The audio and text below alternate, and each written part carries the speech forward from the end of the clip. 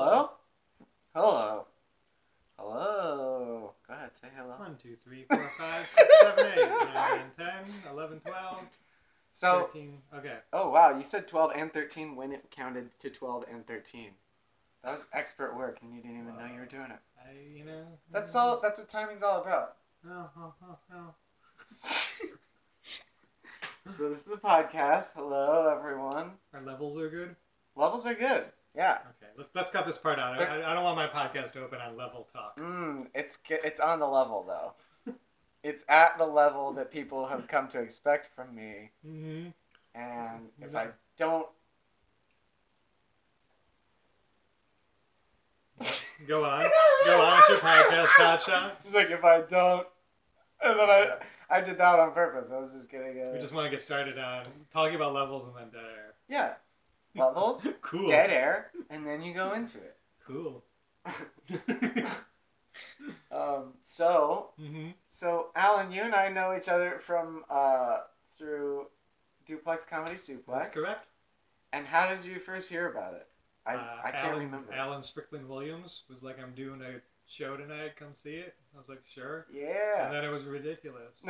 My friend Jess, and like you did a long bit about like the punchlines weren't the good part. You're like, "Well, I used to sleep standing up, and here's a punchline." And we'd be like, "Go back. You sleep standing up." Like, I don't think you identified what the funny part of your bits were. But like the entire audience was like, "Does that hurt your feet? How'd you learn to do?" And you were like, "Oh yeah, like I sleep standing up because it was easier, and I didn't have a bed." So anyway, this funny thing happened. This is the best show I've ever seen. You had another one. You didn't like dirty talking porn, and you're like the entire audience was like a bunch of perverts, like, and we were just like, "You're literally the only." You're like, don't you hate when women talk dirty?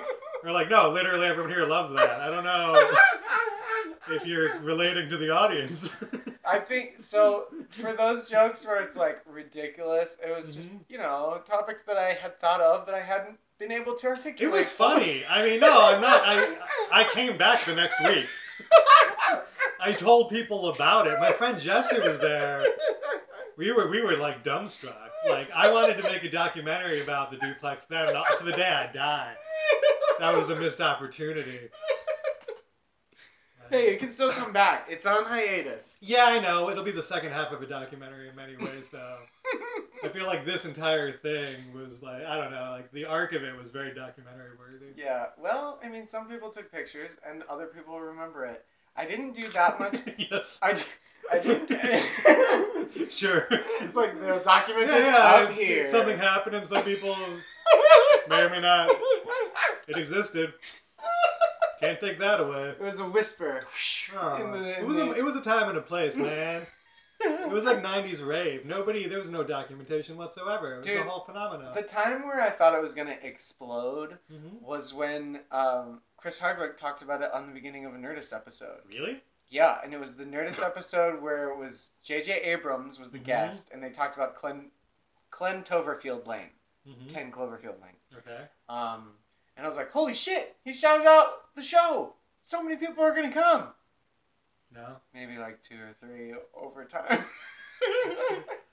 How does Chris Hardwick is hip to your... Should we does the whole podcast audience is up to speed on what we're talking about? Should we... He did. He was. So I went to... Should we say you used to do a show out of your house?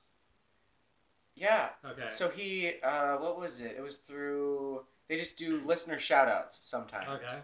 And I sent an email. I was like, I've been doing this show out of my living room for almost a couple of years. It's really fun. Here's what it's called. Here's how to get there. And then they shouted it out. And I was like, holy shit. Then nobody came. Not even Chris Hardwick himself. He doesn't seem like a busy guy.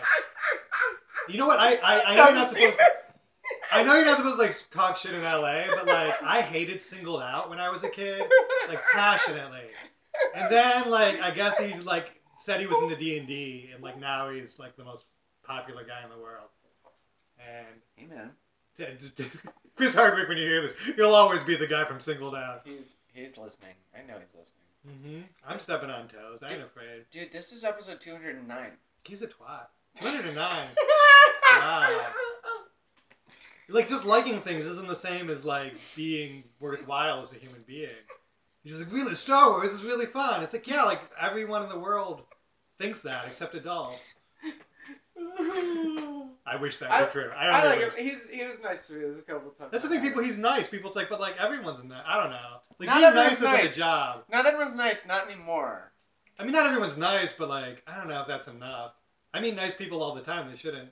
Well, okay, so there's, like, levels of nicety. You know, you can be nice to be nice. Mm-hmm. You can be nice if you're nice. Mm-hmm. Or you can be nice to, I don't know, try and impress someone. That's probably the 3 levels, right? I don't know. Because people who be nice just to be mm-hmm. nice probably aren't usually nice.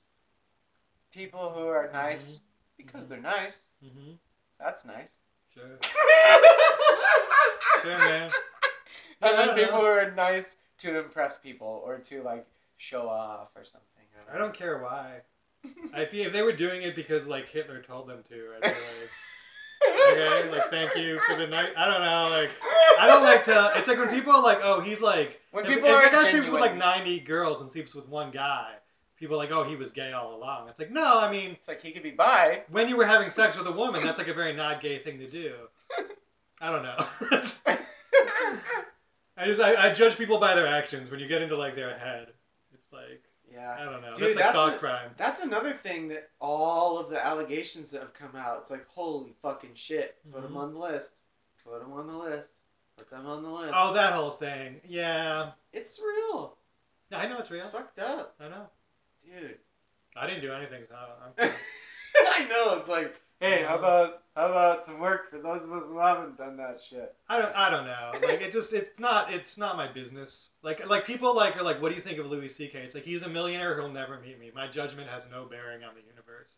It's like a thought in my head. Well, some of these are thought barriers that we've got from just from capitalism just going, hey, that's the way it is, man. Yeah. Like, capitalism tells us all, hey, man, you better make some money or else you're not going to have a happy life. And it's like, well, I can have a happy life and not have that much money. You can have a happy life and have, like, residual money that comes in from cool shit. But to be like, I need to make millions and millions of dollars to be happy, that's where people's views get skewed. And that's where, like, all the shit... But it's true. Huh? But it's true. There isn't... I mean, if you have a few $1 million, you're just immediately happy. Have you ever seen someone win the lottery? They are very happy. It's like that old Daniel Tosh bit. You know the one I'm talking about? No. Where it's like... It was from, I think, his first album, Completely Serious. And he was like... they say money doesn't buy happiness. It buys a wave runner. You ever seen someone smile on a wave runner? It's impossible. Try it. And then he starts acting out. He's like,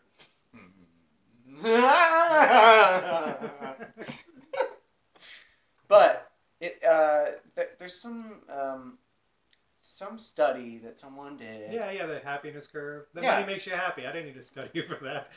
People have given me money, and I just immediately... I'm a poker player. But, and like, after a certain amount of money, it doesn't really matter because you're still reaching for something, and then below a certain amount of money, like, it's a certain level, and so it's around when you're making so much so that you can have so many things per year, then you're, like, happy. And I want to break all that. I want to break all that and just be like, nuh-uh. I mean, do you want to live in the woods, though? I mean, you say that, but then you're like, well, I want to live in L.A. Like, which is like, I don't know. I know people who like move to Portland. There's a lot of just land around L.A. that's, like, close enough, but just not super far. And then people go, what? I don't know. But that's another conversation for... Sure. I mean, I'll get into that, but that doesn't sound as interesting. For another time, but... Yeah, we were talking about this thing earlier that I can't say on the internet yet. Not gonna say it yet. So writing. just for the audience, he put his hand up like he was whispering to the microphone. I think visually that's important. It's important just for the audience to know that he's committed. To the conspiracy. I'm committed to the bit. Mm-hmm. You guys, you'll hear about it, just not yet. Mm-hmm. So how long have you been writing for? I don't know.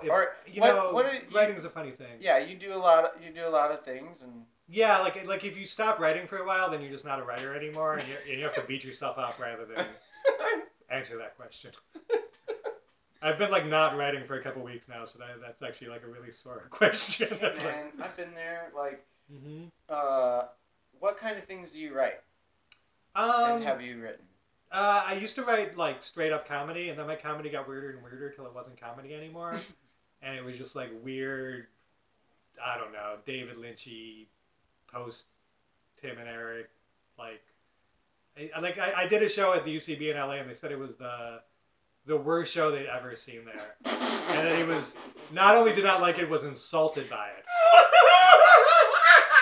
And that 9 months after I did my show, he emailed me too. He's like, usually we let people know in a week, but I didn't even think of it.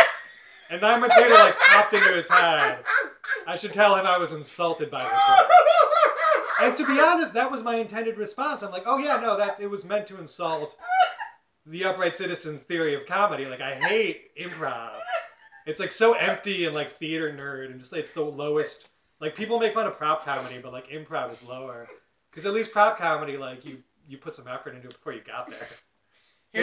Here's something that I gotta say about improv. It's like, because I've never been in an improv troupe. Mm-hmm. I have seen improv done well. I've also seen improv be done very poorly, and it's the thing of like, when improv is going well, it's going really well. Mm-hmm. But when it's going poorly, it's so bad. And I just, as an adult, I'm just like, why don't you improv at home, figure out what works, and do that in front of me later? Like, I don't need to see the rehearsal. I don't know, like respect the audience enough to like know what you're gonna do before you get up there. Like, but that's part of improv, is that it's on the spot. Yeah, that's why I look down on it. But know how to use the tools that you've learned or purportedly mm-hmm. have learned to keep things moving smoothly, to make it funny, to. No, yeah. I get it. You don't have to explain improv to me. I get it. Yeah. I just look down on it and think it's the low form of comedy. Like, when you compare it to the best improv show I've ever seen, and I've seen some good ones. When I was like in my early 20s, I'd get in my car, I'd drive 9 hours to New York, and I'd see like 5 UCB in a show, like every show, and just like die of laughter, and like the next day be like first in line. And I was really into it when I was 20, but then like after you see a few, you're like, wait a minute, these are all kind of the same. Like, it's just kind of the same. I mean, to a certain age, it's not like a lot of people older than 25 in the audience. It's some. I don't want to shit on it too much. It's a lot of people going, hey, I'm pretty fucking funny, and given these other people, if they're funny, we're gonna be funny. So you want to watch us be funny? That's what it is. Yeah, I mean, when it's good, I've seen good shows. I mean, there's certain people I really like. The dude from 30 Rock, Jack Breyer. Yeah. When I used to go to New York, he'd do like 5 shows in a night. I would just watch all of them. And Jack McBrayer. So happy when he got on TV. I'm like, oh, that's the dude from the Upright Citizens Brigade. Yeah. But like in real life, like compared to like, I just saw Chappelle's new special last night. Mm-hmm. I mean, it's one, it really redeems him because the last one was terrible.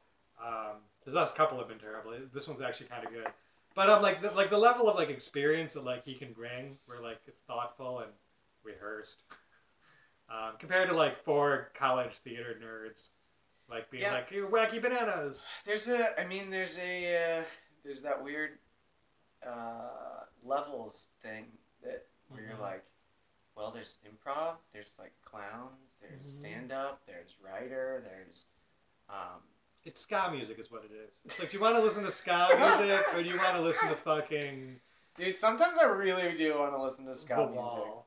Yeah, okay, that's cool. I mean, I'm not going to say I don't love the certain hits of yesteryear and today. Oh, the entire Mighty Mighty Bosstones discography, I would say. Like Dickie Barrick and the gang. I can go Bosstones all day. Pie Tasters, I can go Deep Cuts. You know, Toasters? But then Pie Tasters, sure. No, Toasters. I know the Toasters. Yeah. Maybe Blow Skulls, a little VGS. Yeah, I mean, we could do Swing Revival. I mean, but at the end of the day, do you want to be Swing Revival or do you want to be fucking Kid A? Like, have some aspirations. Okay, computer. Any of them. Pick your Amnesiac. An underrated great hit. And what's the one with Parachute? I don't know. They're all good. My point though is that improv is bad. And if there's anything anyone listening to this podcast takes away, like at my funeral, I want people to be like, he hated improv. Like so, in my time of doing the podcast, I've actually gotten better at improvising, and like knocking ideas back and forth, and like doing random characters and shit. And so I know the merit to it. Like I know that there is something to it, and that there's like there's talking is there's improv. a greener side. Talking is improv, but good talking is way better than boring talking. Because I've heard some podcasts where I'm like, I'm bored as fuck right now. Like, I don't know what it is, but I just don't want to listen to the rest of this. And I've heard other ones where I'm like, I don't know what they're going to say next. I want to hear all of this. Yeah, there's good things and bad things. We agree. So writing-wise, you said you've written mostly comedy stuff, and then you just kind of... Oh, it got weirder and weirder until I was an insult to comedy, which intentionally was the point of the show. We had like fake improv. People would come out and like have like it seemed like they were bad, but then it was like a super rehearsed like Shakespearean riff, and then we would just be like improv's dumb. Like not essentially, but like that was a subtext. And there were like 45 suicides in it, and there was like a supercut of anytime anyone's killed themselves in a movie. It's like the opening. That's how we opened. And I was in the front row laughing hysterically, which in a way was like a meta part of the show. Anyway, it was an insult to comedy. Although in fairness, it killed at Sketchfest, but whatever, different strokes. But then I started doing music videos because I got really into the visual side of it. I'm like trying to make like Terry Gilliam would be my thing. Would be like the comedy got so I was trying to make it so surreal that like it was like. But then after a while of that, which I really liked, I did some cool music video type stuff and did some stuff for bands and whatever. I really miss punchlines. Like I really I want to go back. The next thing I'm making, I want the surrealness and cool like visual craziness of like a Michel Gondry video. But like I really want like it to be hilarious. That's my next thing. Like a music video funny. That's hilarious. Yeah, like Mighty Boosh meets Michel Gondry. Basically, there's a band called Burnsden. Have you heard of them? No. They've got this song called Super Time, and if you watch the music video, you might lose your shit because it's crazy and funny and like weird. And there's some very funny music videos in the world. Yeah, I have. I collect them. I wake up every day and I watch music videos for an hour, and then I save the best of them to a Tumblr. Nice. It's like a secret Tumblr. But what I always do is if I like one, I basically suck the director's dick and like hashtag them. So like a lot of music video directors have done like one video once, like will Google themselves, the only thing they'll come up will be like, this guy's the shit, and then they follow my Tumblr. Nice. Yeah, and then I will talk at them. I'll be like, oh, I know this guy follows my Tumblr. You're really cool. I don't know. Yeah, that's a cool way to reach out. Because it's like... But they don't have a lot of fans. It's not like guys who knows who directed 8 years ago one video for like a band no one's heard of. Yeah, it's still like, that was the shit. And it's subtle enough that you're not like blasting them with comments or at replies or whatever. You're just like, oh, okay, they followed my shit. That means it's okay to talk to them. Cool. We both respect each other. Yeah, I mean, I consider them my peers, but I don't know if I have had my breakthrough work yet. So maybe I think they're my peers and they think I'm just some dude. Which is, in real life, what's going on. So, I've had a couple things I thought were my breakthrough work, and then, What are some of those? Oh, I made this music video. I was I really wanted, I had, my masterpiece idea, and I funded it out of my pocket, and I, put all this time into it, and it was this beautiful thing that I loved. And then the band was, hard to work with. Because I was let me make a music... I'll take a step back. So I was making music videos, and I'd spent all this time and money, and I wouldn't get paid for them. And I do something I love, and then the band would ruin it. And since they were the client, even though they were paying me $100, and they had final say. And my friend would always joke that I just let shitty local bands pay $100 to ruin my masterpieces, which was not far from the truth. And so at some point I'm listen, I'm tired of this. I want to approach a band. I'm listen, I'll make your free music video. I just want final cut. That's all I want. I'll put all my money into it. I'll call in every favor I have. Yeah. I'll kill myself for it. And I did. And then he was oh, I never read the contract you sent me. And he kept saying he was going to send it. He's oh, I read it and I'll send it. I read it and I'll send it. And then the day before shooting, I was like, listen, we're shooting tomorrow. Like, I haven't got that contract yet. I'm starting to worry. He's like, oh, I hadn't read it. Like, I don't want to sign it anymore. And I'm like, then I had to like, do I shoot the video or not? And it was really tough. Do I find a different song? And then and it turned out to be this whole nightmare. And apparently, this guy has a reputation for being a lunatic. I won't say his name. Don't say the band. I won't say the band. And like, not that he's gonna. Anyway. Tell me off, Mike. Yeah, he's not even that big of a band, to be honest. He was like, oh, you're like capitalizing on my celebrity. I'm like, no one's ever heard of you, like especially in America. Like maybe like there was no way this guy had a following. He had like he had a few thousand views on his. That's not good. Yeah. If I'm gonna capitalize on someone, like it's gonna be someone with like 50,000 views, or they got that hard. Anyway, so I made this video and I loved it, but then that's a short version of a longer story. And then I released it with a different band who was also a lunatic, and it I don't know, it did okay, but like it wasn't really promoted, and like it was just kind of left a bad taste in my mouth because of all the drama with the band, and then like. And now you. Oh, and then I submitted to South by Southwest, and I'm like, this is my masterpiece, and then they didn't accept it, and I like was so devastated. I was like, and it's not like one of those stories where you're like, oh, I was so devastated. It's like I put so much time and money into it, I couldn't afford it as an investment continue. Yeah. If like the best I can do wasn't good enough to get into a shitty film festival. So. You believed in it so hard, and then you put it so that you were like, hey, festival that loves things that people believe in so hard, will you play this? And they're like, no. Yeah. You're like, fuck, why not? Yeah, and I guess it was a bit of a... And then I heard, like, to get into South by Southwest, you got to know people, and I saw the videos that they accepted that year, and obviously I was better than most of them. But, I don't know, I'm a bit rambly about this, but, yeah, then I quit for a long time just because it broke my fucking heart, and then I decided to make a kid's show. And then I was like, oh, I'm going to spend even more money in it. And I got this DP who was like fucking my idol. He was such a genius, and I couldn't believe he did it. And he worked with like my favorite music video director that like on my Tumblr, I'm constantly like, this guy's the best music video director of all time. I love him. And he like referred me a DP, and we shot it in 6K, and I put my life into it. And it was the best thing. 6K? Yeah. So that was like kind of recent? Oh yeah, this was, I just hit the 1-year anniversary of completing it. So, yeah, and it was brilliant. We shot it. The lenses we used were the ones they shot the Revenant on, and it was a ridiculous. I mean, I think it's the most beautiful thing ever. And like we had like fire and like crazy like animals in every shot and trick shots, and it's like a super high end production. And then I finished that, and I submitted it to like. Oh, I pitched it to Nickelodeon and they liked it, but they're like, well, we just canceled a show similar to this, so sorry. Which happens all the time. And then I like sent it to festivals, but like it's a TV show, so film festivals don't want that. Yeah. There's like 3 or 4 TV festivals and they didn't like it. And I was like, I'm really devastated over that. Because I mean, yeah, like I don't know. You can nitpick anything. Obviously, I have spent 2 years watching the same 12 minutes over and over again. I can nitpick the hell out of it, but like. I think it was good. I don't know. Like it's the best I can do too. Like if it's not good enough, then I'm just not good. This isn't podcast worthy. I'm sorry. It is. I'm getting in my. No, like this is really good stuff because then more people can hear about your stuff. Is there anywhere people can see any of these? Yeah, sure. I have a website. The trailer's on there. It's blacksundaysproductions.com. Blacksundaysproductions.com. All my music videos and trailers for my kid show.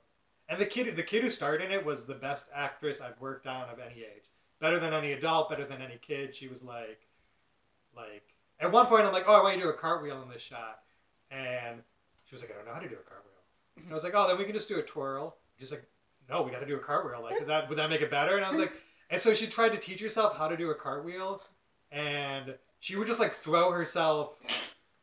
And like, you can't teach yourself how to do a cartwheel in 20 minutes. And like, and she was just like it was like the game face of a champ. It was like Tanya Harding or like some figure skater with a broken ankle. Like, I'm going to learn how to do this. And then I realized it wouldn't have worked. Like, the twirl was actually better. And I was like, and she was hurting herself. I went to her mom, and I was like, are you going to like either tell her to stop because she's going to hurt herself or maybe help her? And she's like, oh no, just let her wear herself out. It's just like, I was just touched. I felt like I wanted the show to work just because, like, it was such a treat to work with, like, well, everyone in that production. I don't want to single out one, but, like, she was so... She like, sometimes you write something and, like, someone makes it better than when you wrote it. And a 12-year-old was like, she's the next fucking, I don't know, superstar. The next, I don't know. The next je ne sais quoi. I'm trying to think of a kid actor, but I don't really follow that. I guess Tay Tay. The one that broke out. The one that broke out from Hannah Montana. I'll say that. Well, there was Zathura, which was what's his name, Josh Hutcherson, and then he was in all the Hunger Game movies. Okay. And then the Hunger Game movies were like, hey, we want to do 3 more movies with just PETA, and he was like, I don't want to be PETA anymore. Can I please do this show, Future Man? Don't care. I'm gonna do it anyway. And he like turned down all this money to go do this cool ass Seth Rogen show. Have you seen it yet? You know what? It's like the only show I haven't seen. I really got to see it. It's called Future Man. Future Man, yeah. I'll get it tonight. And it's him. Ron Funches is in it. Keith David is in it. Paul Scheer. Fuck. There's. Did you watch Scrubs like near the end? No. Did you watch Flight of the Conchords? A little. The girl who like hooks up with Brett and then she's like, I'm shipping out tomorrow from the. But a lot of funny people. Okay, yeah. And it's super good. Yeah. Good. Joe said it was great. It's got a lot of people in it. You had me at hello. Because I watch everything. I watch every TV show there is. Yeah. It's like all I do. I want to catch up on Punisher because I haven't seen it yet. I've seen the pilot. I'm going to do a comic hero, Legion. Legion I've watched. Okay, best show ever made, right? It's like the most slept on show in the history of television. So fucking good. It's so good. Did you watch The Gifted? Have you seen that? I watched like the first episode. It didn't do it for me. Dude. I'm like a Legion. Legion's like set a bar that I can't get down from. Because it's also FX, so they have a little more of a budget, or what is it? Or I don't know. Just like budget for. It was the guy who did Fargo, and it was kind of his project. Brian Fuller? No. Brian Fuller did the new Star Trek. I know his name. It escapes me at the moment. But have you seen the new Star Trek? It's pretty cool. Star Trek, the new Discovery. One? Yeah. I didn't do it for me. I gave it a couple episodes. You saw it on CBS All Access? I did. On BitTorrent. Gotcha. Well. But yeah, really cool. Oh, no Activity. Have you seen that? No, what's that? That's Will Ferrell and Adam McKay's new show where Tim Meadows is in it, Amy Sedaris is in it. I like Amy Sedaris. And it's a cop show. Oh, Jason Mantzoukas is in it, and it's all about what happens in cops' lives when there's no activity, when there's nothing happening. So they'll be like, Car 27, come in, and they're like, Car 27, no activity, and then they're like, shh. So anyway, blah, blah, blah. Tell me, and it's like, oh, okay, cool. All these TV little slice-of-life conversations. It's so funny, though, because, there are those moments in any job where you're like, yeah, nothing's happening right now. Sure. So ideally, those are the good jobs. It's like, do you think there's action happening all the time at every cop's shop? Yeah. Sounds like Reno 911, no? Reno 911, they had a lot of calls. And I guess they did. They had just a lot of crazy characters that they dealt with. This is more like just the people who work there, and like maybe there's a brush between them and the people they're like staking out sometimes. They don't even know because they're just this is the show where nothing really happens. Okay. Yeah, it's super good. They also reference like San Diego County in parts of it sometimes. So I'm like, oh, they just said Vista Motel. Fucking, I know the Vista Motel. So what's something in writing and creating that you would love to do that you haven't done yet? I work. I don't know. Work paid. More? No, I mean I really want my TV show to get picked up more than anything. That's all I want to do. And I'm doing another one now that's more like for adults, kind of like more Pee Wee Herman, where like making it just for kids actually limited the audience more than I expected. I thought it'd be a good thing because people need kids shows. But, I think I want to do more like a Mighty Boosh adult thing, which I'm working on now with this cool artist guy now. Nice. Yeah, so I guess that's what I want to do. I just want to I want a budget. I'm tired of doing things on low budgets. Shoestring, just dollar store. It's exhausting, and when you're done, it's not good enough. It's like so much time, and like you end up not looking. It doesn't make you look good. Like no one's impressed by doing a lot for a little. People are impressed by doing a little with a lot. Yeah. People are just impressed by good things, and with enough money, you can make anything decent. True. So I'm tired of I'm tired waiting. of DIYing it. Dude, I get it too, cause I'm like, I can't just film shit on my phone all the time. I just don't know who to ask for money. I mean, I don't know. Who gives you money to just make things you want to make? Is that a guy? Yeah, is there a guy for that? Is there a guy for that? What's his number? Or her number? I mean, I've had a couple meetings, but like every meeting is like so hard to get, and then you get there and it's just a meeting. They're like, "Wow, okay, stay in touch," and you're like, "Okay, great meeting." I don't know. Is that what we're supposed to do? Give me $1 million? No? Okay, that's what I need. You've never met me. Why would you give that to me? Unless I like did some crazy out of the box thing that impressed you, which like is so risky. Like you go in like I'm a crazy guy with a crazy idea. Like is that how you get money? Like I don't know. I mean, I pitched to Frederator. I pitched to Fred Seibert, who's like the king of entertainment. Okay. It just happened. I skipped 10 levels and went right to the head of the company. But it was the first meeting I'd ever had. Yeah. So like I was just like nervous and like I was in a suit, which wasn't appropriate. And he kept like trying to like shoot the breeze about like shit and get to know me. And I was just like, so my TV show idea is it's about a cat and a fox and their friends. And my prepared pitch that like he didn't want. He's like, don't prepare a pitch, just talk to me about your show. And I'm like, okay. You seem really cool. You have a lot, like. And I walked out of there and I'm like, well, that was my like one shot dream meeting. What was his name? Fred Seibert. He does Adventure Time. Oh, his name was before Adventure Time. He did also like he made MTV. He was the first guy who was like, we should play music videos and maybe Remote Control should be a show. I mean, he's like he ran Cartoon Network for 10 years. Yeah. Yeah, he's like the king of entertainment.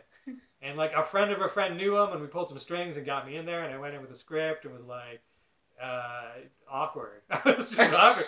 I got there like 10 minutes early and we're just like waiting and like he was like watching me. Well, 10 minutes early that's like in this case it was the wrong thing to do because it was an open air office and like, oh, you're here, like, oh, yeah. Finished work. Like everything about it was exactly wrong. Like we usually expect people exactly on time. Why are you so really? Like, I don't know, like you should have waited outside. I was so nervous. And the suit was the worst part because I bought a suit for it, and like everyone was there in like cool artist world. And for all he knows, I'm like some yutsy like businessman. It's like, here's my idea. Here's my wares. See? Yeah. When I'm not working on Wall Street, I come up with ideas for goofy characters. Like, no, go home. You're not the next genius. Like I walked in, he had all these indie comics that like no one had ever heard of that he liked, that I also liked, like up on the wall, and I'm like, oh, I want to talk about that. I'm like, nope, got to focus on something boring he's not interested in, rather than relate on this thing that he obviously puts on his wall, because he wants people to like it, like he does. It's almost like a trick. I'm sure there were like 1,000 indie comics, and I bet there's one if you go like, oh, blankets, good call, I'd be like, yes. Yes, Kevin Huizenga. Dude, that's how I heard that the meeting for J.J. Abrams and what's his face, the guy who like also made Lost. Yeah, the other guy. The one Lindelof. Lindelof, David Lindelof. So it was between them, and I think or maybe J.J. Abrams made Lost and hired David Lindelof. Mm-hmm. Anyway, whichever way it happened, there was a meeting, and he wore a Star Wars shirt, mm-hmm. and he was just like, and I heard this on Kevin Smith's. There's always some crazy story. Like, are you supposed to go in and have some crazy off the wall? Like, no one's ever like, we just had a meeting and like, I pitched my thing and he enjoyed it. It's always like, this cat came in and tap danced. Which 9 out of 10 times I'd hate, but in this case, I gave him a movie franchise. And you're like, you hear these stories all the time, and you're like, is that... And it's like, if you are you enough, and you being you is enough for people to just go, well, I'll listen to them tell me anything. But being you in a meeting is way tough. Like, it takes a couple meetings to get used to. For me, like, every time I have a meeting, I'm like 10 times better than the last meeting. Yeah. Like, the last couple of meetings, I just walk in and talk like a normal person. But my first time walking into Nickelodeon Studios with, like, my, like, here's an idea I came with. Did you have a briefcase, too? I had, like, I'm so, like, I'm sitting in my car, like, I'm so pumped. I'm like, you feel so legit. There's a security guy. There's, like, a SpongeBob thing. Yeah. You're like, this is walking into Nickelodeon where they're taking me seriously. Something I've dreamed about since I was, like, literally 6. Yeah. Like, here's my idea for the next Pete and Pete. And, like, you feel, like, such an adult who, like, made it. Like, you go in, and it's just, like, it's so, like, I don't know, like, then you just... Oh, like, I went into one show, I went in with my kid show. The first time I went in, it's just like, I love it. And I was like, oh, so we're gonna make it? And she's like, oh no. And I was like, oh, okay. I love it. But that thing that you mentioned so what do we talk? What do we want to talk about? That blindsided me. The other thing was I was not prepared for someone to like it because I'd had like 3 meetings and like they hadn't gone well. So when they liked it, I was like, oh, this is great. What do you like about it? Yeah. What's your favorite part? Tell me. I was like a goon about it. Like I don't know. I was just like I had no plan once they liked it. That was such a like that was even in my dreams. I get like a second meeting. In my dream meeting, they're like, we enjoyed it and we'll talk to you again sometime maybe. And like then my dream ends and I wake up and I'm like, whoa, one day LA. It's just like Entourage. Exactly like Entourage. Yeah, it's exactly like Entourage. Baby bro. That's for you, Jess, if you made it this deep. Oh shit. Oh, that's good. I don't know, man. It's all like when I was young, I thought I was too young, and then as soon as I was like past that age, I was too old. There was never a time I felt like I was the right age. I'm being 22, and I'm like, oh, no one would be interested in me. I'm a kid, and then I'm like, if you're a hilarious 22-year-old, that's actually something people are interested in. It's like rare. That's like the thing they want. I wish somebody would have told me. You know, it's not fair, but I took a class with Kevin Allison when I was 21. I was like just graduated college. He was my comedy idol. And I didn't tell him, but I drove from Cleveland, New York to New York for a 3-hour class every week. So it was like a 12 hours on a bus each way. Spent 24 hours, and I'd show up and I'd act like I just like dropped in. I'm like, oh, I live down the street in Brooklyn. And it was like a sketch writing class, and like some weeks he'd phone it in. I'm like, I spent 24 hours on a bus with homeless people like, who were very scary. Like, and you just showed up like 20 minutes late. Like by the end, like the last couple of things, he was checking out. And he was like my mentor, and like and he would like give me good notes, and he was like, oh, you're really funny. We should start a sketch group together. Like I got an idea. Like I want to shoot your skits. And you're like, okay. Yeah, I was like, great. But then I was 22, so I'm like, oh, this just might be something that happens all the time. Like, what? I didn't jump on it the way I should have. And then, yeah, it's not fair, but I kind of blame him for not giving me like a little bit of advice. Because like every week I'd come in and be like, you are my mentor. Like, tell me how to do this. And to be fair, like I don't want to like blow his private stuff. Like he was in like a time in his life when I don't think he was like giving a lot of advice. Yeah. Like the state hadn't gotten big again. Yeah. And I think he like could just I don't know whatever like I don't think he was looking to be anyone's mentor. And he was only like 26 probably. I don't know like so you should never look to a 26-year-old for advice. But still like in my I really just like it like always regretted that he didn't give me like one piece of advice. Like why don't you like keep doing it like and you'll succeed. I don't know. Like it's not fair to blame him, but always in the back of my head, I'm like, I came to you for advice, sir. And we were close. Like, I think he was trying to do me for a while, which, like, I was really excited about. I'm not gay, but I like attention. Especially from, like, because the thing was, he didn't know, like, I'd gone through all of his skits, like, in college and, like, practically transcribed them. I dissected them. I'd written, like, variations on them. And then when he came in, he's like, you're hilarious. This is my exact sense of humor. And I'm like, yeah, what a weird coincidence. That's so weird. Yeah. It's so weird that you would think that. I don't know. We have the same sense of humor. What a quinky dink. And it was weird too because I remember I was like 22 and I was watching Stella like on loop. Mm-hmm. I was selling like I paid my like way through college for a couple quarters where I bootleg VHS copies of The State and sell them on eBay for $50 a pop. And I was doing pretty good.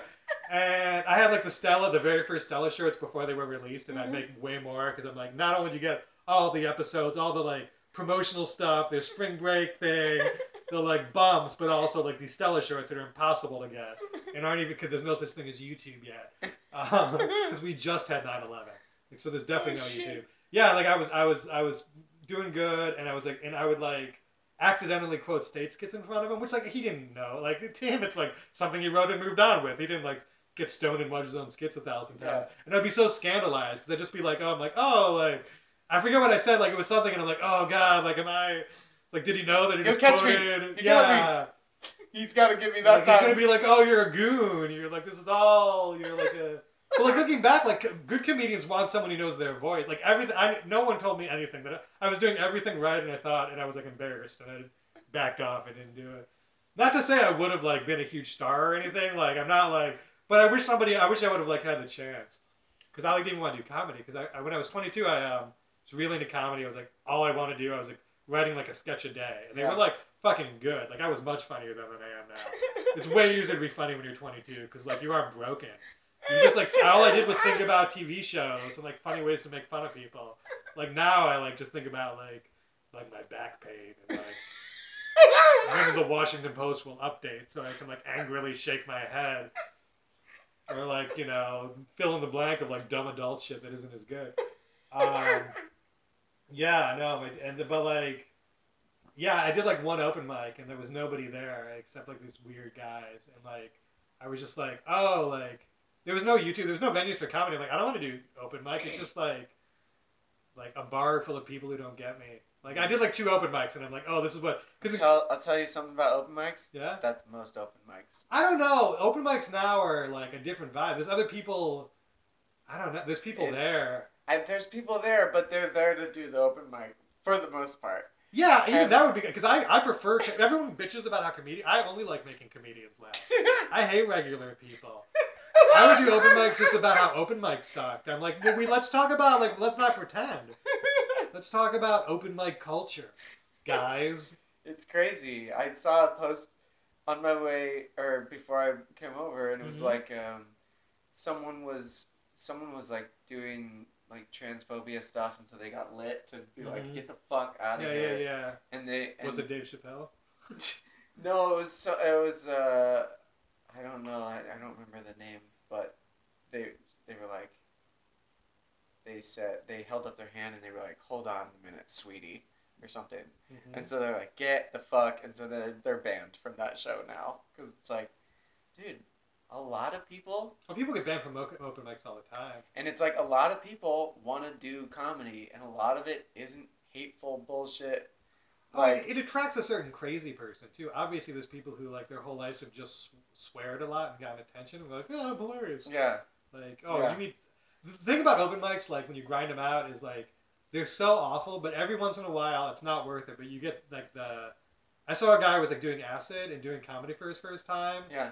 Telling a story about like how he slept with like a girl that afternoon and like but it was like something that could never be. It was like a perfect outsider moment of just like wow.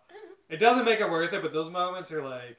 The funniest things I've ever seen in my life have all been guys who I never ever saw again. Yeah. Like who were total weirdos. And that's stand up, dude. Like it's like those people you might bump into them again later on, and you're like, holy shit, I saw you 3 years ago at the fucking place, and you were funny, and they're like, thanks. There was this one guy I saw. I won't say his name, but it was Leo Zinger, which is a hilarious name, right? And my friend opened for him, and he was. I mean, I don't want to shit talk him because like the story ends with me Facebook friending him later. But he came on stage and he like awkwardly stared at the audience. He's like, I'm Leo Zinger. I'm an Asian comedian, and I'm like, those are literally the only 2 things we know about you. It's literally it. Like, and so he came out, and obviously his name is hilarious. That's a hilarious name. Yeah. And, like, you wonder, is that his real name? Probably not. Like, did he come up with that? Like, the story of how he got that name Zinger. Supersedes. And it's his Facebook name, too. It's not like a stage name. And my friend got up, and, like, it was just one of those things that, like, I never forgot. And then I was in New York. This was in San Francisco. I was in New York, like, 4 years later. And then 9/11 happened. And then 9/11 was very sad. Extremely sad day. Yeah. We lost our innocence. This was, like last year this was. Probably, like, 8 years later. And, like, there's 3 people in an open mic. It's like me, a girl, and like Leo Zinger steps on the stage and did like 8 minutes about how he was Asian, so he had a tiny penis. Like just as bad as ever. Like just as uncomfortable and like kind of like racially charged. And I was like, oh my god, Leo Zinger, you're like a legend. I've been talking about you for years. For years. Like I didn't think you were real. I thought I dreamed you. Dude, like in San Francisco, he was in town for one night. He came to that one open mic. And I was like, fate has brought us back together, Leo. And he sort of like realized as it went on, he's like, oh, like he was sort of making fun of me. I'm like, oh yeah, I'm not going to lie to you. Like that was, I mean, I hope it doesn't hurt your feelings. I mean, 8 years, you're still doing open mics 8 years later. Like this was 8 years less experience. Like you weren't that good that night. We all had bad nights. So suck it up, Zinger. It's like that Ben Folds 5 song, Michael Prater, 4 years later? Is that what it is?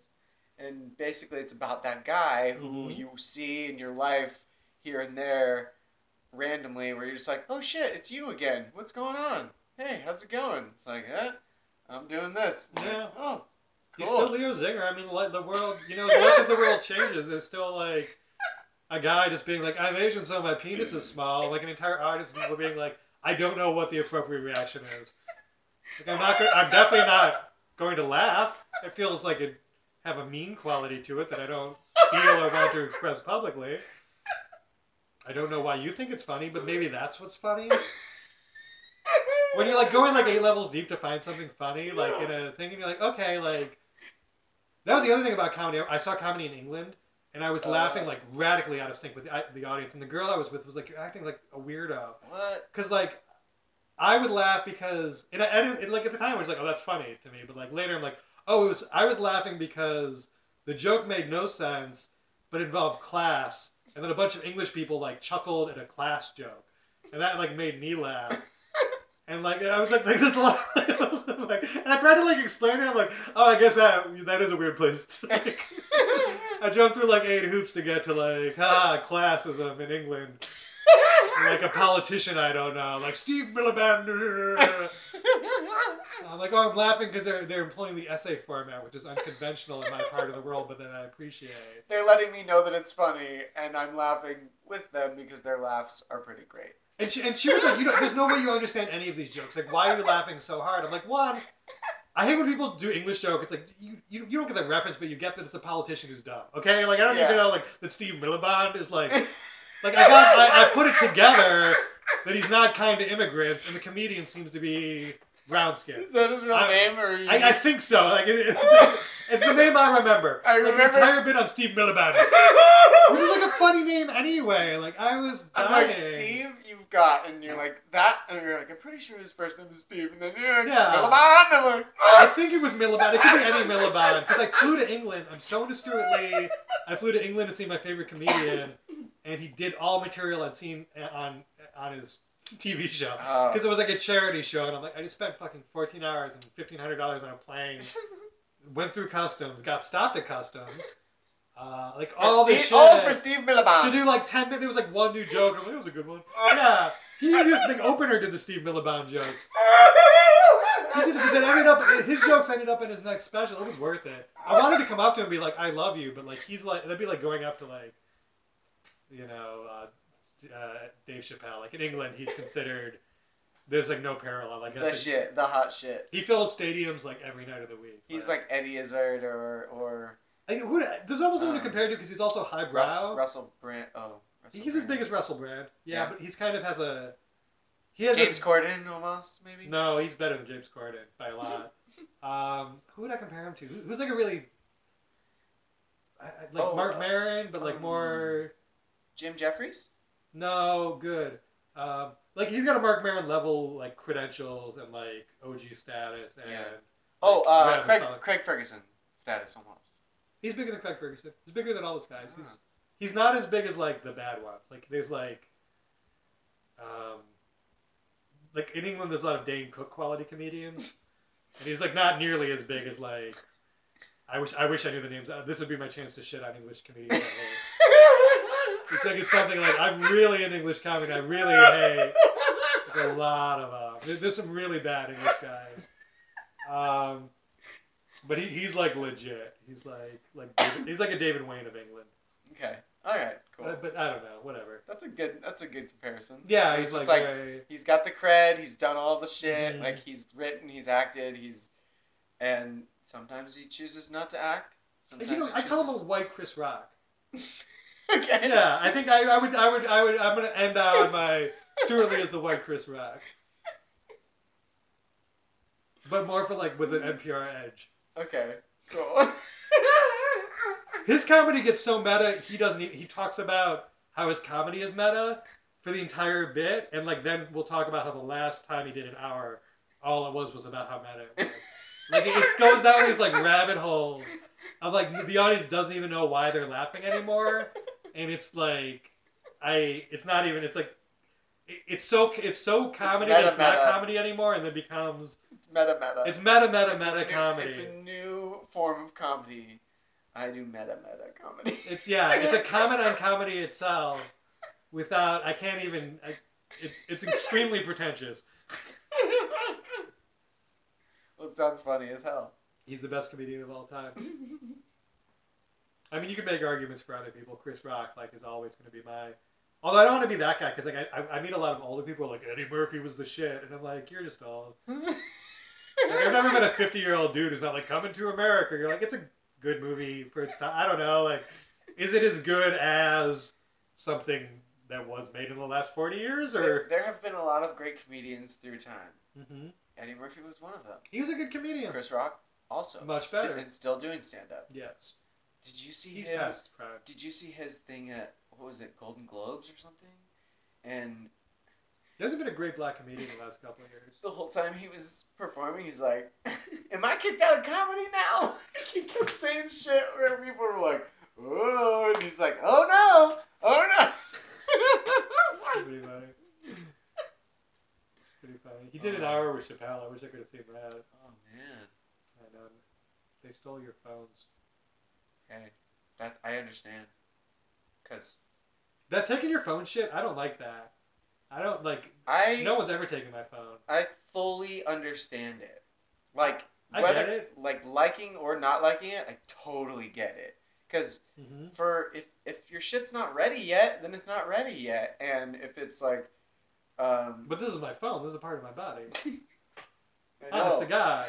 I know, and then that's another thing with like, dude, I was in Last Jedi a couple nights, few nights ago, 4 nights ago, something like that, and I was sitting next to my dad, and then there was this guy who was next to us. He was a couple seats over, and his phone is making a sound, and it's at the Lucasfilm part. It's at the part where you need to shut the fuck up and turn your phone on fucking airplane mode, or I'm gonna shove my fucking cane through your skull, old man. He was old too. Yeah. And then he like sends his text and then just puts his phone away. I was like, oh, I wanted to like grab his phone and fucking just throw it across the theater. Yeah, but this is like a gun control argument. Like, just because some people misuse it doesn't mean that everyone should lose it. Like, in my case, I have diabetes, and I have a medical device that broadcasts my blood sugar to my phone. Yeah. And if I don't have my phone on me, I can literally die. So I feel like I'm being discriminated against. They're basically taking a medical device from me. I know I'm a weird case, but like... Do you think... it matters to me. On that topic, I mean, like... It's all of our health is our own responsibility because the government's not going to fucking do shit about it. Yeah, I knew that. And, like, going into a show, do you prepare? Do you like... I've only recently gotten it put on my phone. I used to have a separate device. And I've never been to a show where someone tried to take my phone. But I'm nervous that day's going to come when I go to see... I spend like $150 to see John Mulaney. I show up, they try to take my phone, and I have to argue with the security guard who doesn't get diabetes. Yeah. You know what I mean? Like. And then they'll be like, "Did you bring any snacks?" They're gonna be like, "My boss said absolutely not." Well, I wouldn't know when to take the snacks. There's a beep, and you know, after getting diabetes, when my phone beeps, I take sugar or I die. How often is it? It can happen at any time. It happens a couple times a day. And so your phone is like, "Yo, your blood sugar's low. You gotta take." And then I take blood sugar and I'm fine. But it's a system that works. Yeah. But if someone took my phone from me, I couldn't. I wouldn't be allowed to go in. Yeah. And it just sucks. One day I'm gonna miss like my dream show because some security guard. There's bigger things to worry about. I try not to talk about diabetes. It's a very understandable thing because I bet a lot of people have it and don't know it. This movement, like, leave your phone at the door is like a good thing, and like it's becoming more and more of a thing that like more shows want to take your phones. Like, yeah.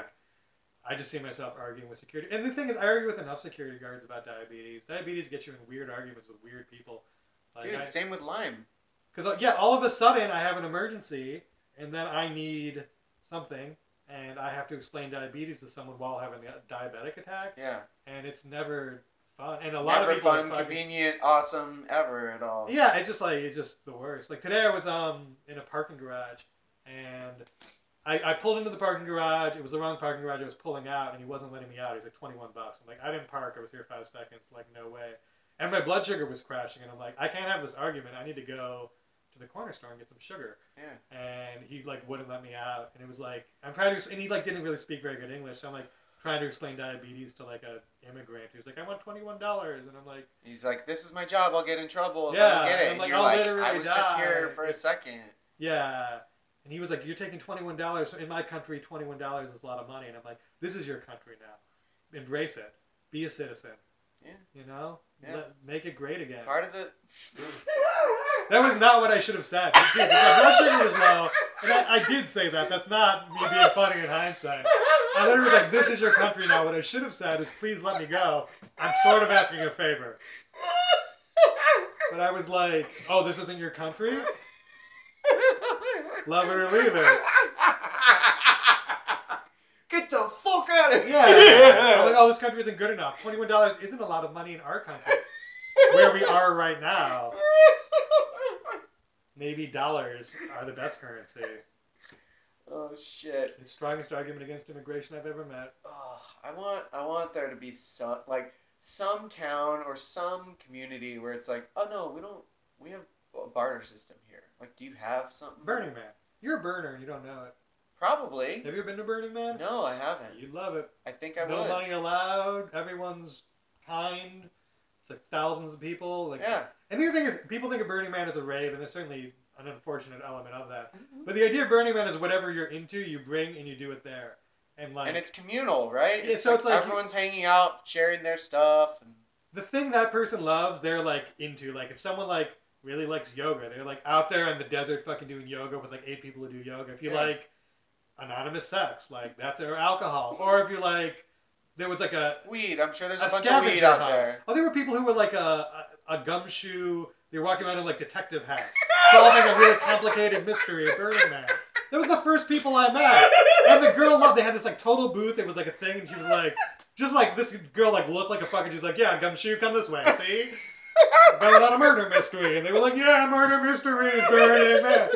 Like it's like literally like shit you would never think of. Like I'm worried for when it gets to the point that I guess has Coachella gotten to the point where it's like super commercialized, where you're like, oh, it's not like. Oh, well, I mean, it's not that cool. It's not that cool anymore. It used to be cooler. Everyone's always thought it was cooler earlier. Like I feel like Coachella is to the point right now where Warped Tour was 15 years ago. Coachella started at that point, though. Coachella was always just a festival where you see, you're like some artist from the 80s who hasn't done. I mean, it was Hologram Tupac. But like, so yeah. That's so lame.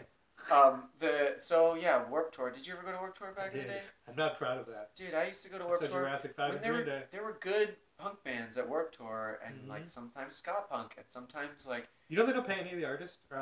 They pay the main stage artists, but most of the artists don't get paid. Just through merch. And even that, like you don't really. Do they give a cut? They have to have it. No, you lose money if you go on Warped Tour, like a lot. I did a music video for a guy who was coming off Warped Tour. He said he'd never do it again. He said. Shit. Because it's exposure. It's like just a big exposure town. It's exposure, but like, I don't know. He didn't get anything out of it. He said like he did a show every night, and he was kind of a big artist. He wasn't a nobody. Like he has a following.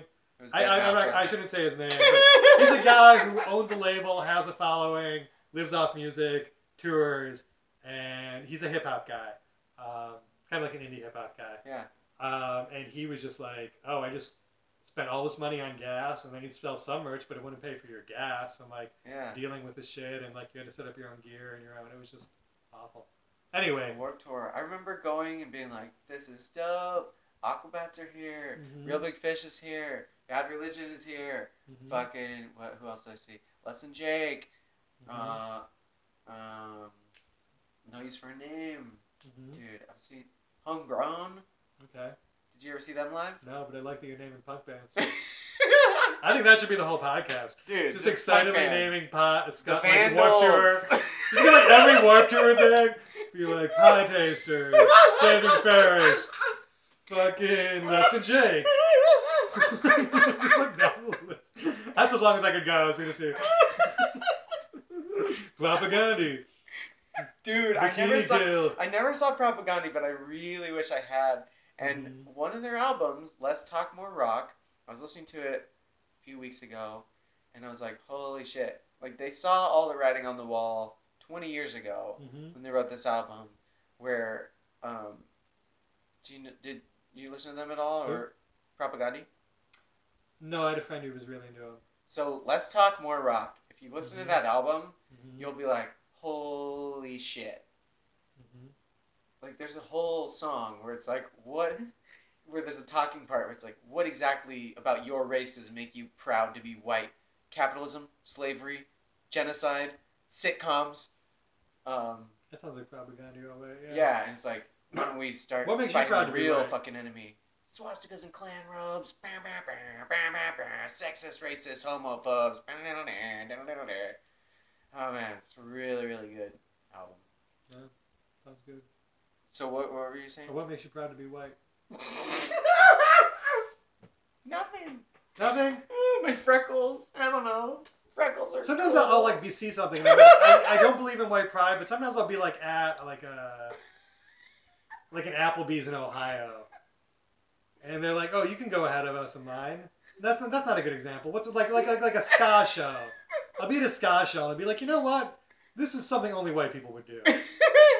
And like we laugh about it, but like this is like essentially white. If you were allowed to have white pride, I would think like a ska show. No Asian person. I mean, not to be like edgy, but like I don't think there's a lot of like because it's not that cool. I'm really on the edge now. I'm really on the edge. Oh, I know what I would say. Like gaming shops in the Midwest, when you're like at like guys are like painting miniatures. I think painting miniatures like is a very like distinctly white thing to do. Well, are you proud of it? No, I'm not proud of it. But like if an alien came down to Earth and said, "What I see a lot of different people. What is something? Describe being white in one like thing." I'd be like, "That guy's painting miniatures." Miniatures. I'm not proud of it, but it's culturally distinct. That's where I tried to end. Forgive me if I didn't get there. I was really walking the line. The Applebee's line was really just wrong. You take a risk, you know? You're trying to make a point. Hey, it happened. It had to happen. It happened. I'm a racist. The other show I'm doing is a show about race. Yeah. The last podcast I did was a black lady. Yeah. It's called Edible Chronicles, where you'd eat an edible. And at the beginning, she'd ask you one set of questions. And at the end, she'd ask you the same set of questions. And you didn't know until you got on the show they were all going to be like race questions. Oh. So she's like, she'd have a list of questions. And I did a good job because like when I was really high, I like wasn't racist. I guess I don't know, but I passed the test. And at the end, you did a skit, and she's like, okay, you dress like a black person, and I'll dress like a white person, and you hit on me. So she like put an afro wig on me and gold chains, and I'm like, it was a video podcast, and I'm like, I feel extremely uncomfortable in this. Like I'm really high, and I don't like wearing it. Like I'm like, just so you know, I'm doing this to please a black person, okay? Like I'm doing this for you. This is not my idea. But her skits were brilliant, and everyone's like, you be Trump, I'll be Michelle, you hit on me, go. And you have to role play that with like an actual black person, so it's like extra uncomfortable. You'd be like, yo, Michelle, like, I'm like, do you want me to do a black voice? Because I'm not going to. Absolutely not. I'll be part of your show, but that's crossing the line. I don't do that anyway. I'm not gonna do like a Leroy Jenkins voice. If this is it's a trap and it's a trick. You're trying to trick white people and be like, oh, it's okay, we're black. It's okay, put on the afro, put on the chains. Say slavery was okay. Gotcha. Edit it out, make you look bad. You'll end up on some fucking website. Like, people tweeting about you. Sean King's writing think pieces about you. It'd be a nightmare. But the happy ending, I wasn't racist. And now she wants me to do a show where we talk about race. Nice. And she has all these really funny names. She's like Ebony and Ivory, or like all these names. Like, I'm not gonna be Ivory. I'm not gonna be Ivory at all. At all. But the other thing is, I don't think I could do an hour of like a show about race, because like once you're like not racist, there's not much more to say. You don't see debate shows where it's like Hannity and Hannity. You need a Combs. Yeah. You have Crossfire. Some sort of opposing view or something. Yeah. Like, or at least stories to talk about or something like. Yeah, an hour every week. This is my whole show. Blacks and whites are equal. Yep. 59 minutes to kill. I mean, just because I'm gonna feel like I'm gonna have to say something edgy just to keep it moving along. But like, maybe they're not in certain areas. Huh? Debate. There's a lot of. Dude, so have you heard of Dan Harmon's new podcast, Whiting Wongs? Whiting Wongs, okay, that's already racist, but... It's him and Jessica Gao, who wrote the Pickle Rick episode, Mm-hmm. and they were talking about that show Confederate that's coming out. Yeah, I like that show. And they're like, huh? I like that show. I like everything about it. It's not even out yet. Everyone else has an opinion. I'm just gonna have one. So I think like it's less than it being or it possibly being an offensive show or a show that no one would watch for whatever reason. Mm-hmm. I think that it's just less interesting of a story to just go, what if it was the other way? Like just to flip the coin and hold on. Okay, I've got the show that would be way cooler than that show. Okay. So same time period, same war, but instead of the South winning instead of the North, all of the slaves get together and fucking rise up and then just fucking kill all of the slave owners, mm-hmm. and then they just lived there in the South. Yeah, sure. That's a good idea. And then it'd be like still alternate history, but way more interesting than just like, but what if slavery kept going? Well, I mean, I love watching slaves kill. I've pitched out to so many rappers. Every single video I've ever pitched to a rapper, the first thing I say is white slaves. It's you whipping white people. Not even white slavery though. It's it'd be slaves killing. And then killing white people. That's what I like. It would be like there would be like some tension there between the North and the South because it'd be like, whoa, they just killed a shitload of white people. Like we're not gonna go there for a while. And then black people would be like, that's fucking right because we shouldn't have been slaves in the first place, and now we own all this land. So step off or stay off, or if you want to come over, huh? It's a slave rebellion. Yeah, I like that. Yeah, that's so awesome. Like I want to see that rather than just go, hey, what if we just keep it going, keep the tradition going? Because people love traditions because they're traditions. Like Wait, how is that a tradition? The South winning the war? No, slavery at one point was tradition. People right. in the South were like, keep it going because that's the way it's been since my grandpappy ever did. Sure. And you're like, fucking, traditions are only traditions because they are traditions. Like, that's the only reason. And we all have our own individual thoughts and processes that we go through. And we can choose to support them or not. And when people just go, but that's how it was when I was growing up. It's like, you're a whiny little piece of shit. Yeah, slavery is definitely wrong. Yeah. I agree. But I don't want it. There's did you ever listen to Professor Blastoff? No. It was Kyle Dunnigan, David Huntsberger, and Tig Notaro. Mm-hmm. And they had a character that I think Kyle made up that was just someone trying to butt into the conversation and go, but what about me? Oh, that was a really good show. 250 episodes or something, I think. 5 shows. Yeah. So what is your favorite part about creating something, about making something that people could consume?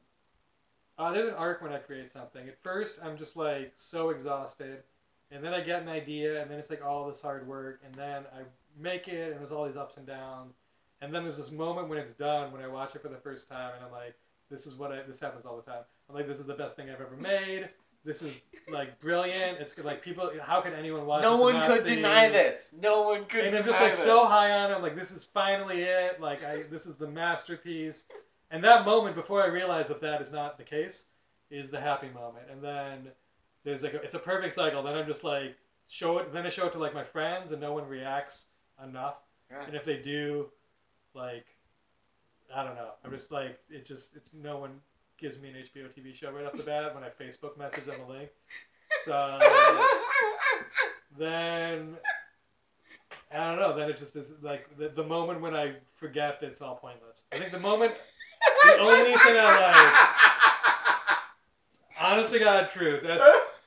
That's a man in his 30s who's been doing like talking. Have you seen Corporate yet? No, I don't know if I can watch it because Jake's in it. Dude, it's so funny. Is it? I don't even want to like it. I don't want to like Jake. Why not? I've met him so many times, and I don't know. I don't want to talk shit on him because he's a nice guy, and I have no particular problem with him. But he's the kind of guy you just want to see fail because he's so mean. No, I mean, I don't see him as mean. I sincerely see him as like He's not mean. He's just, I don't know. I'm not going to talk shit. I But see him don't as a wanna see Simon Cowell of comedy, which needs to be like we need to have someone being like this and this, and like if you think that's funny, cool. I didn't think that was so funny, and blah blah blah. And like just he's almost like a springboard to be like, hey, what about this? What about this? And then he's like, no. Like his tweets as of late, where I'm like, he just goes, if it's 2018, and if you decided this year to start stand-up comedy, I'm here. I read that tweet. I'm here to definitely tell you that it's the right place, and you will be successful. Yeah, I mean, he has some good tweets. I'll give him some good tweets, but even the tweets I like, I don't like, they make me dislike. His tweets make me dislike him because he's always like really condescending, and it's like, yeah, I mean, I'm condescending too, and I appreciate it as a tweet, but sometimes it's like I'm always like about to unfollow him every time I read one of his tweets. It's also I met him like 25 times in a row, and he never remembered me. I think that's why I specifically be like, oh hey, you. He could have face blindness. He could have face blindness, partial. I don't know. He'd always remember the person I was with who was like more famous than me. He'd always schmooze, be like, oh, you have like 20,000 Twitter followers. Like, fuck this guy. How are you doing? Name I won't say. And I'm like, I'm with her. We met. Like, and the thing was, too, we had this really weird experience because he used to work. There's like 10,000. I'm like 1 degree away from him in like 1,000 ways. People, and like, he used to work with my brother's girlfriend, and I'd see him that way. And then he would come to San Francisco and do shows. And he kept meeting me in like really weird situations where I'm like, oh, we'd be in like a different city. Like last week we were in San Francisco. So there's no way he could have put me. He's like, I met you at a party in San Francisco. Now I'm like at work in LA. Now I'm like, but like it was still just like, I remember you. like every single time. I'm like, I know, and it must have been fucking with him because he's like, I know you from somewhere, but there's no way. You know, you were in San Francisco 2 nights ago. It could be. It could also be like, at a certain point, when I've met people, I'm like, I remember your name right now, and then in 3 minutes, I might forget it, and I'm so sorry. He doesn't have to remember my name. Whatever. It's a petty thing, but it was just like every time he'd just be like so weird to me. And it's fine. He's doing his thing. I'm not gonna shut on him. Dude, but I highly encourage everyone. I released one of the episodes early, a day early, because I was like, well, only these episodes are only up for 24 hours, and then they're going to be gone until the 17th. Hey, everyone, watch them right now. You've only got 5 hours left, and I think they're still up to watch. So watch Corporate. It's really funny. Jake Weissman's in it. Matt Ingebretson is in it. Aparna Nancharla is in it. Adam Lustig is in it. I don't know who any of those people are. Fucking Lance Reddick is in it. He might be in my new show. That's the guy from Yo Gabba Gabba? No, the guy who was Lieutenant Broyles from Fringe. Did you watch Fringe? No. He was also in... Oh, he's the guy from The Wire. The Wire. Which Lost. I haven't seen yet. Oh, yeah. But he's I don't in like him. He always looks like he's like walking... He always walks around like he's like... His body is a... Dude, he must be ripped as fuck. He's ripped as fuck. He just always seems like he's acting. He'll just be like... And that... Flexing his muscles with his chest oiled and being like, war is hell. Or, I don't know. I don't like that guy. Oh, man. Corporate is so fucking good. I don't want to like it. I don't even want to see it. Good for them. Watch it. Wait. Watch it. I put my hand up. I'm not narrating that. So, I feel like this has been a pretty... Oh really? I feel like I blew it. I feel like this was the least funny I've ever been. No, this was good. You heard me laughing. You remember, but I've heard you laughing on funny people on your podcast before. I've listened to other episodes. Oh no, dude. You got it. Well, I'm not fishing, but if there's ever an episode 2, I feel like I'd have a whole different approach. I feel like I need to control the interview more. I need to go in funny directions and not just tangent off. I'm depressed I didn't succeed when I was 22. I encourage tangents, and also I've already asked all the questions. Yeah, no, that was good. Those are good questions. Yeah, thank you. Sure. I mean, I gotta get more like Conan-y with my interviews. Like, you just need to set up your own anecdotes rather than just like bitch about diabetes. No, that's not a good podcast topic. Dude, our interviews on TV. I like it more when there's more surprise. Like when it's like, I can still surprise. Just be funny about it. I could just be funnier. No, but I know, but like, you know how, say that you were like Charlize Theron or something, And then I go, oh, so I heard that you took a trip to the Poconos. And she's like, yeah, we're gonna... And the only reason why they bring it up is because it was discussed beforehand. Yes. And it seems like placeholder. Oh, placeholder. And then you're like, cool. And that could be funny too. But I like it when it's like, wait, what?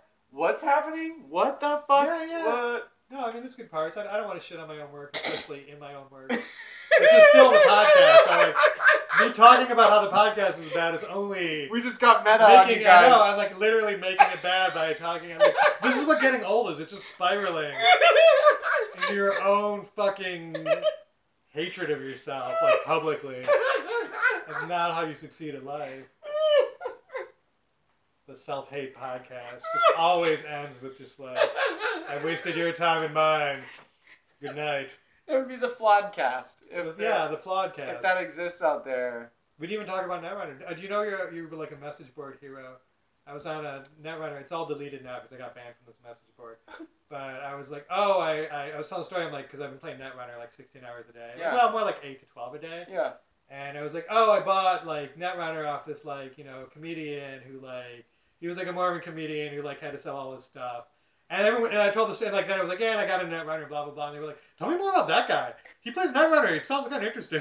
Like, he's a comedian and he plays Netrunner. He lives in LA. Like, tell me more. And they made a deck based on you. What? There's a deck, I should say. It's called Mono Mormon Couchsurfer what? on Weed.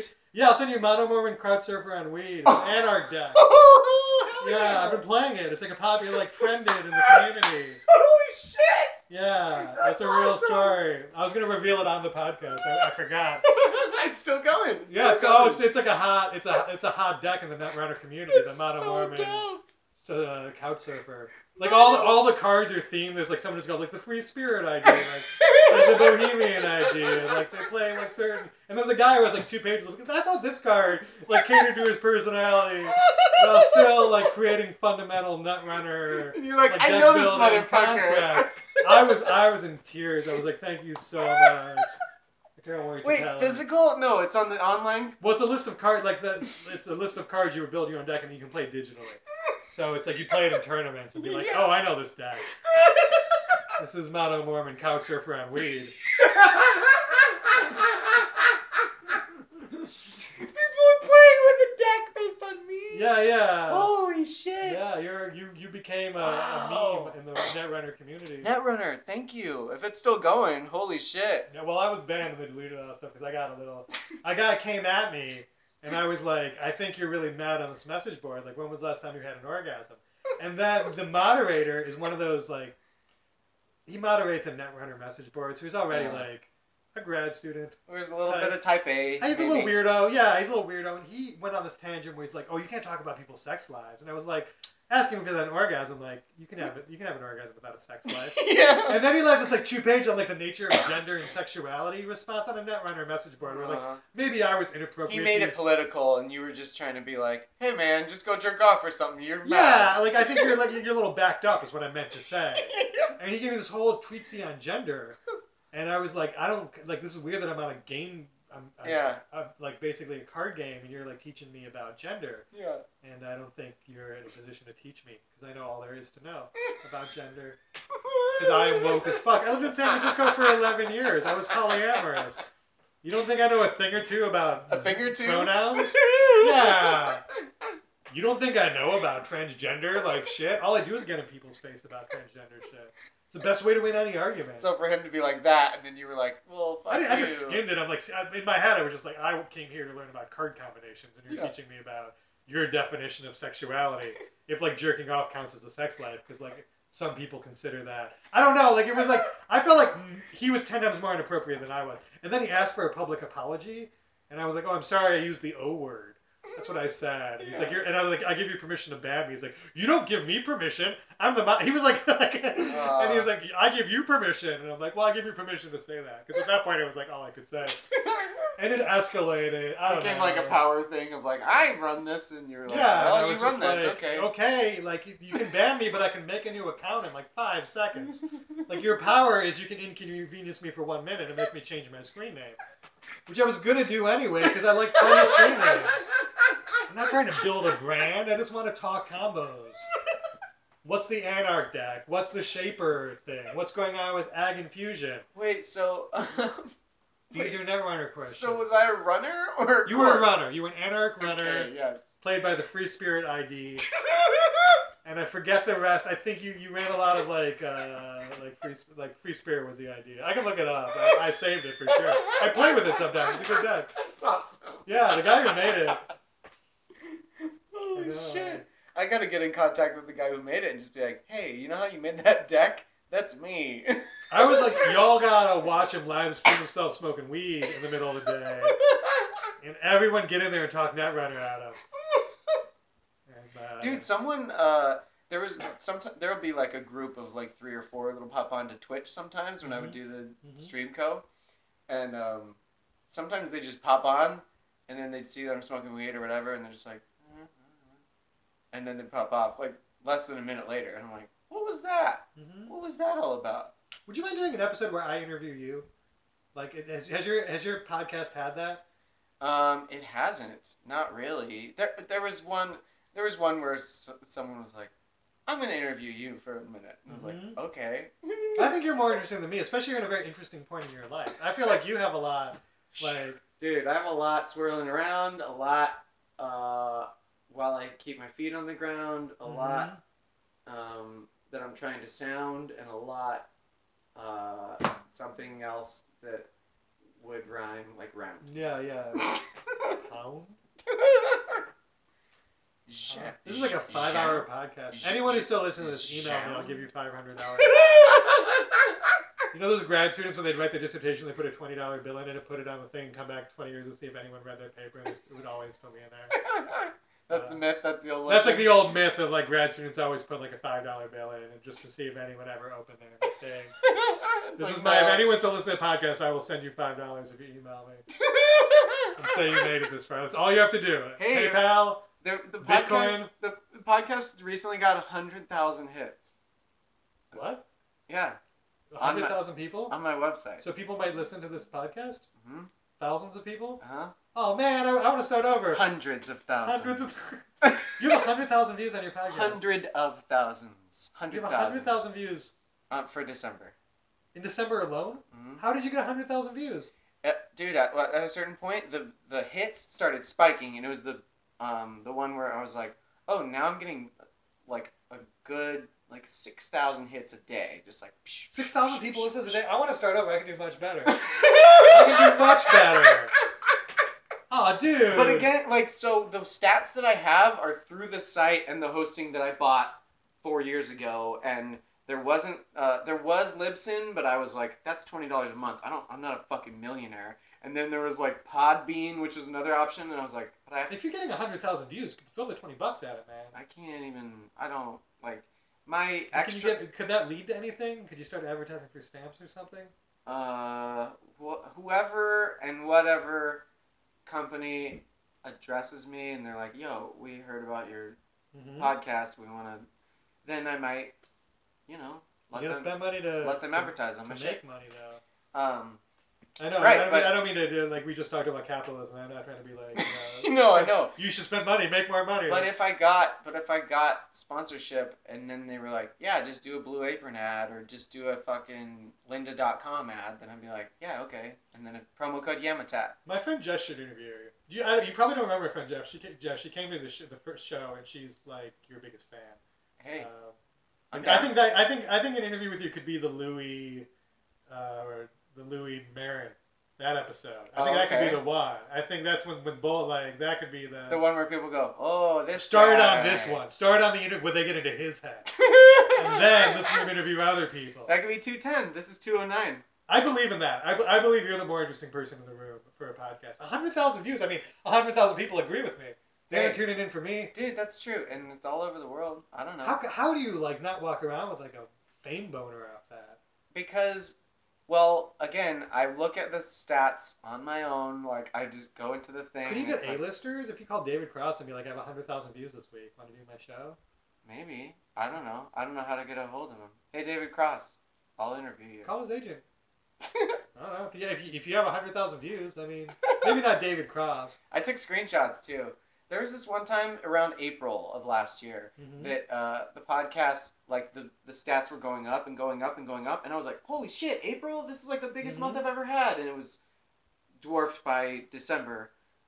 Do you know the stats on the Joe Price episode? Huh? Do you know the stats on the Joe Price episode? How many people listen to that? I could look them up. I'd be interested.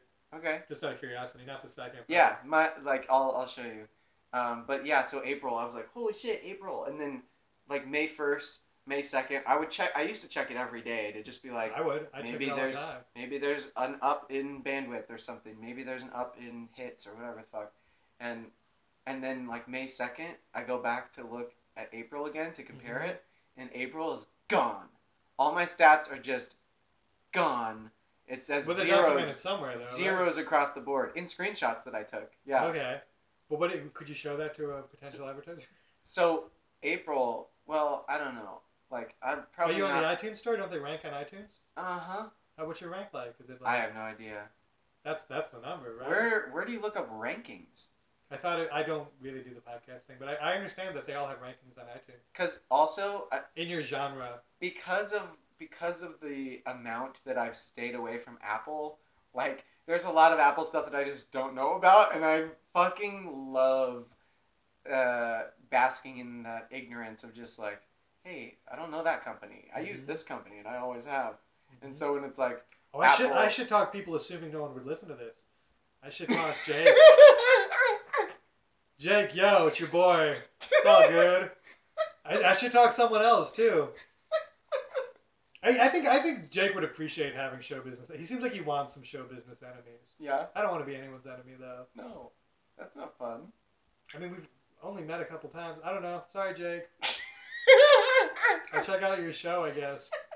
Watch it. It's so fucking funny. I'm sure it's fine. Matt McCarthy's in it. Like it. Matt McCarthy, Baron Vaughn is in it. Who's Baron Vaughn? Is that the name? Baron Vaughn, dude. My DJ name was Baron Von Bubble. Baron Vaughn is in Grace and Frankie. Baron Vaughn is also the voice of Tom Servo in the new Mystery Science Theater. Oh, the new one. Who cares? And he did my podcast, and he did Duplex Comedy Suplex one time. Dope. And while he was on stage or floor, he just stopped for a second, and he just goes, I think I love this show. I was like, Suplex was a special thing, man. It should have been documented. Till the day I die, it's my missed opportunity. It can come back, and the thing is, like, when it comes back, I think it'll be, like, in a probably slightly bigger space that's not that space, and it can still have the same poster, the same whatever, but it'll be different, but it'll be my show again. Listen to your podcast. Hey, yeah, check it out. Check it out, everybody. Check it all out on the internets. If they're 3 hours in, they've checked it out. I think I should check this out. These are the hardcore fans. These are like the culp heads. Keeping it culpable up in here. We dug into this. Estoy culpable. Shit, man. Should be actually soy culpable. Okay, I forgive you. Thanks. Yeah, I want to interview you. I want to prepare an interview. I have so many questions. Because the thing is, my friend Jess, the reason she likes you is because she thinks about you a lot. Yeah. She thinks about you all the time. She wrote a script where you were like a character in it, like not even not even anything she wants. I shouldn't even tell that. It was gonna be a surprise. Oh, that's okay. Yeah. The idea. I don't know if I should pitch it at this point. Should I stop the recording? Whatever you want. It's your show. Well, I'll just continue to talk as long as you talk to me. We're gonna keep talking about other shit, but cool out. And this has been You and Me in Thoughts and Talk with Doug Culp and Alan Price. Thank you. All right, later.